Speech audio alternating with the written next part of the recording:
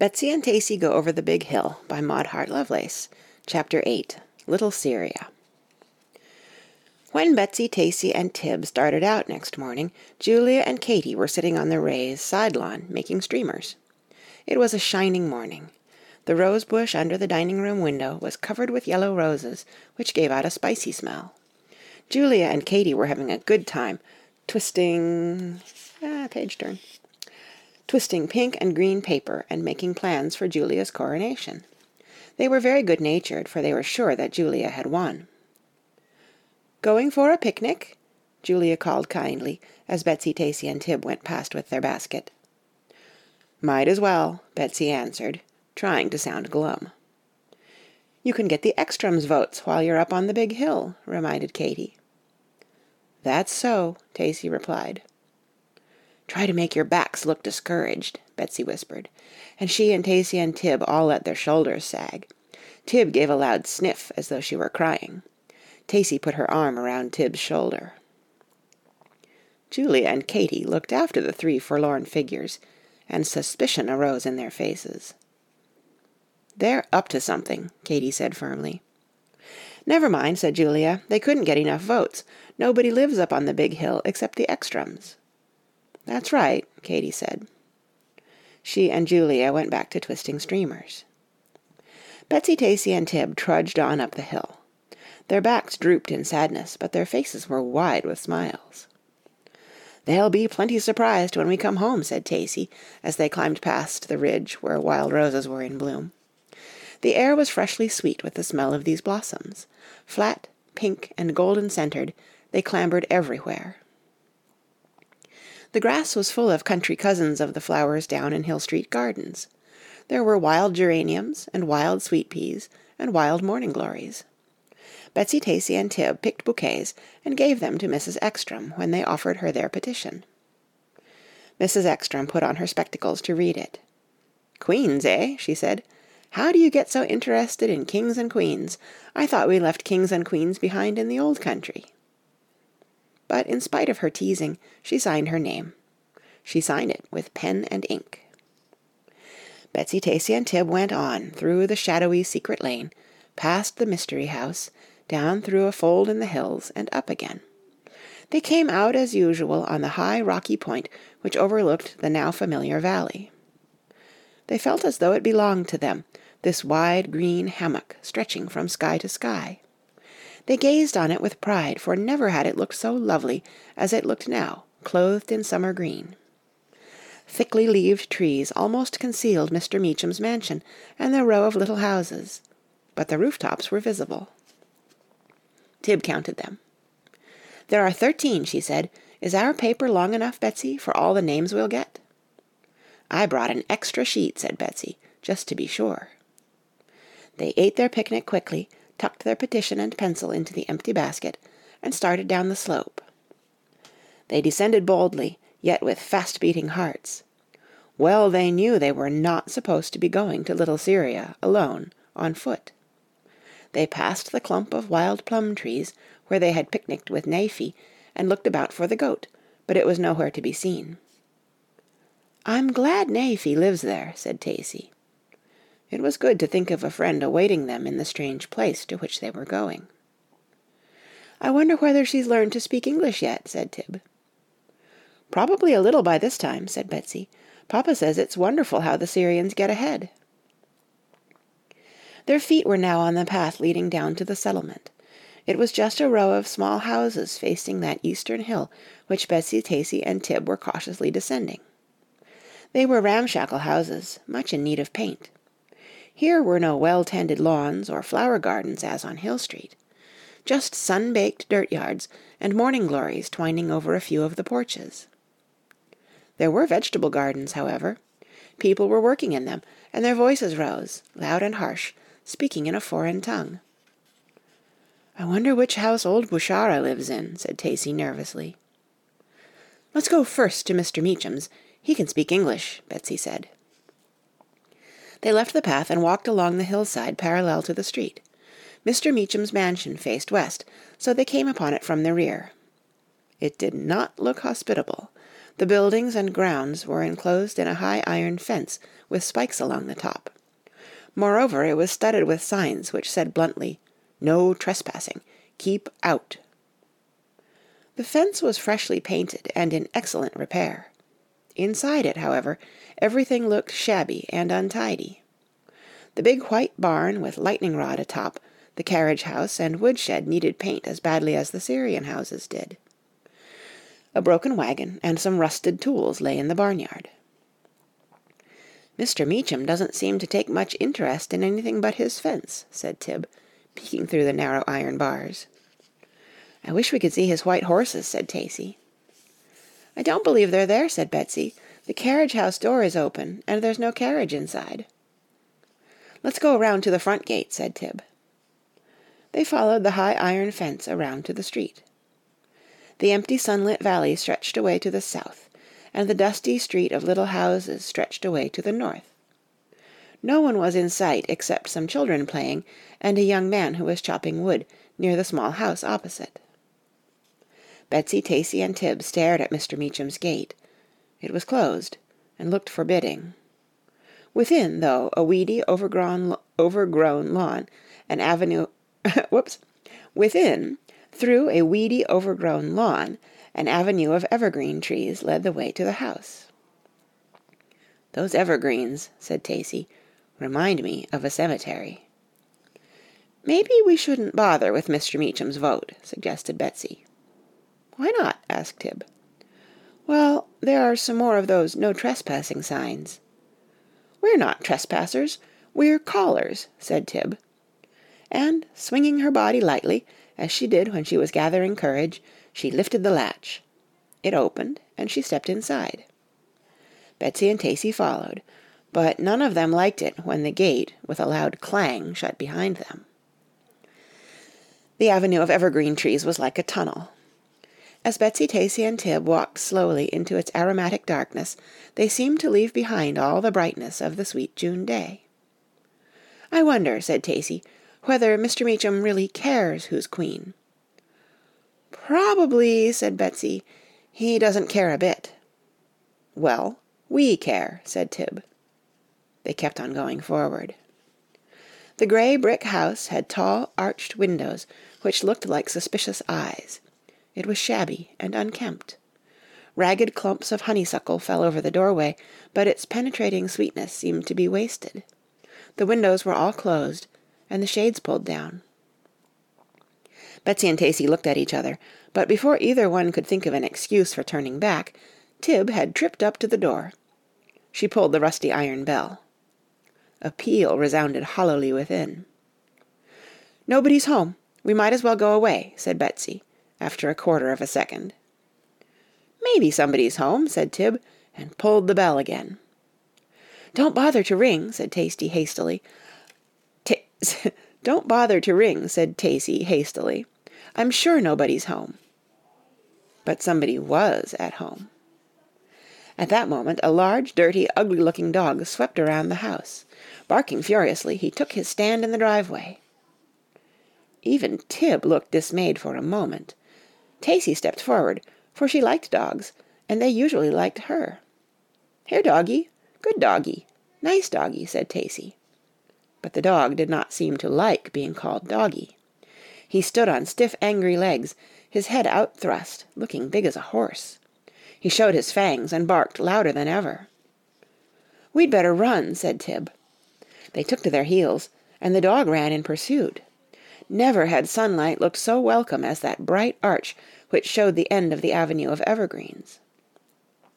Rushing ahead of Tib, the dog reached the gate first. He barked so angrily that Tib did not dare to touch the latch. "Climb!" she cried, heading for the fence at the left of the gate. She was carrying the basket, and she threw it over. Then she caught at the crosswise bar and pulled herself up. Betsy and Tacey tried to do the same. They did it. They got to the top with the dog at their heels, and slid down the outer side. But Betsy's dress and petticoats caught on the spikes. She hung like a scarecrow. Tacey and Tib would have rescued her in time, but they did not have to try. The man who had been chopping wood ran across the street. He lifted her down in a twinkling and set her on the ground. Tacey and Tib helped to smooth down her skirts. They were not too badly torn. "Thank you," said Betsy. "You're welcome. Don't mention it," the young man answered. His speech had a foreign twist, but they could understand him. He had thick black hair like a cap, and a dark, merry face. "What are you three little girls doing here?" he asked. "We're out for votes," said Tib. "Votes? For what?" "For Queen," said Tib. She found the basket, pulled out the list, and handed it to him. The young man looked perplexed. He glanced at the paper. "Tib?" he said. "Which one is Tib?" "I am," said Tib, looking at him with a smile. "And is one of you Betsy, and one Tacey?" he asked. "Yes, how did you know?" Striding across the narrow street, he called loudly, "Nafy!" He turned back, smiling. "I am Nafy's father," he said, "and I am very glad to meet the three little girls who were so kind to her." Betsy, Tacey, and Tib were gladder than he was. A little girl ran out of the house. At first they did not think it was Nafy, for she wore quite an ordinary short dress like their own, and ordinary shoes and stockings. But she had Nafy's earrings, and her long dancing braids, and her dancing eyes, and her dimples. Nafy stood smiling at them, and they at her. Her father had never stopped smiling. The place where they stood in the road was warm with smiles. Nafy's father spoke first in Syrian, then in English.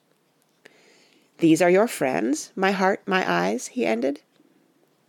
Nafy answered in Syrian. "Speak English," he said. "You know you can speak it a little, and you are learning fast." "She is now a little American girl," he said to Betsy, Tacey, and Tib. "She does not wear any more the old country clothes to be teased by bad boys.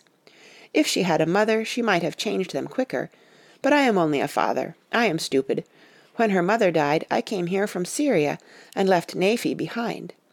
I and my father came, and Nafy stayed with my mother. But this year, when we earned money enough, we sent for them." Pushing Nafy gently, he said, "Take your friends inside to your grandmother, my little love, my eyes." Betsy whispered to Tacey, "My eyes. Isn't that a funny pet name?" "Well," said Tacey thoughtfully, "there is nothing more important than your eyes, and I guess that's what he means when he gives that pet name to Nafy." They followed Nafy across the narrow porch and entered the parlor of her house. It had chairs, a table, a carpet, and a lamp hanging by chains from the ceiling.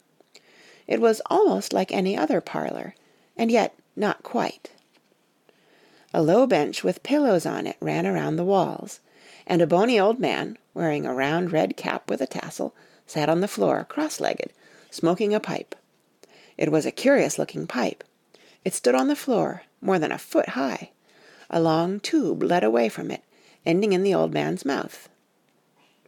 "That is a narghile," said Nafy's father, noticing their interest. "He draws smoke through water, and it makes the sound you hear. You Americans call it a hubble-bubble pipe." It was, in fact, making a sound like hubble-bubble. "He is Nafy's grandfather," Nafy's father said. The old man took his pipe out of his mouth and said, How you do?" and smiled. He had strong white teeth, as though he were not old at all. Nafy led them on to the kitchen, which was just behind the parlor, and here an old lady was sitting on the floor. She was sitting in front of a hollowed-out block of marble, in which she was pounding something with a mallet. "She is making kibbe," explained Nafy's father. "That is meat she is pounding. It is good lean lamb. She is Nafy's grandmother," he said. He spoke to the grandmother in Syrian, and she got to her feet. She was a tiny old lady, with a brown withered face like a nut. She wore earrings, and the same sort of long, full-skirted dress that Nafy had worn the first time they saw her. She could not say even, "How you do?" in English, but she made them welcome with excited gestures.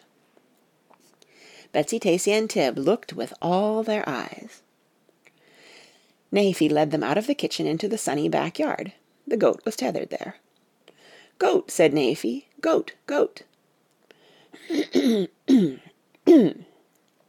She laughed, and they all laughed, remembering the English lesson. The goat looked at them with wise, mischievous eyes. He seemed to remember he had stolen their basket.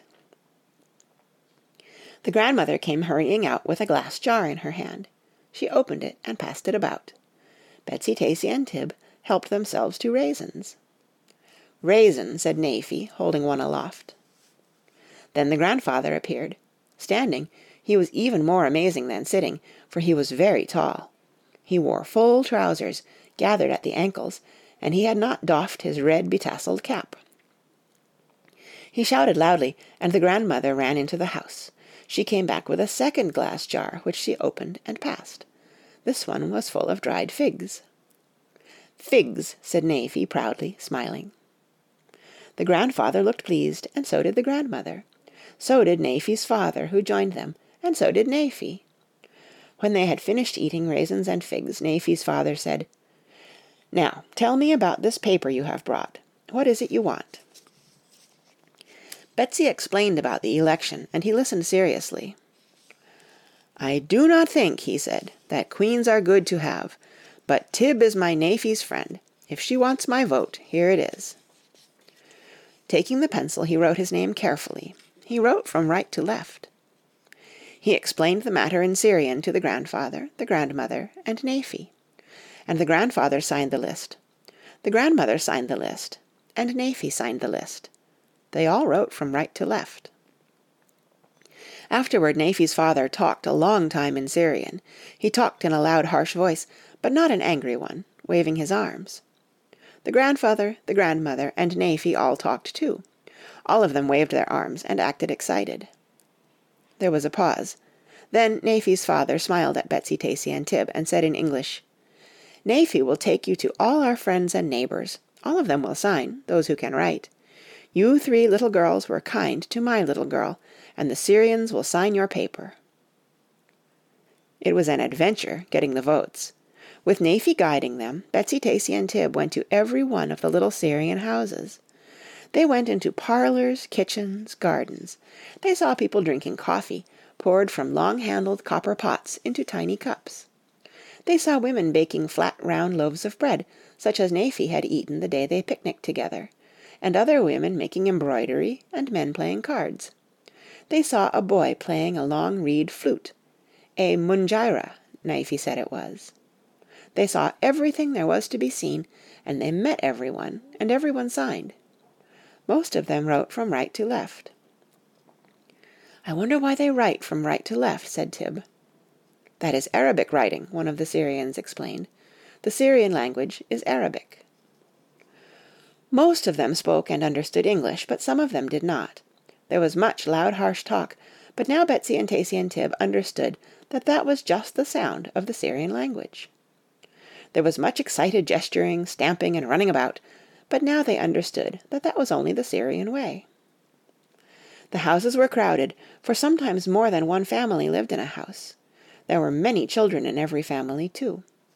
The paper was soon filled with names. They had to use the extra paper. Betsy was glad she had brought it.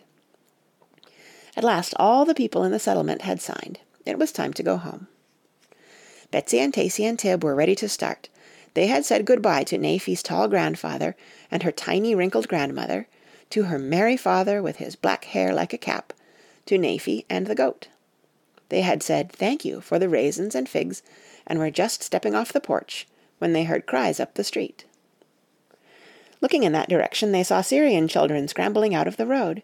They saw a cloud of dust and heard the thud of hooves. A team of glossy white horses flashed into view.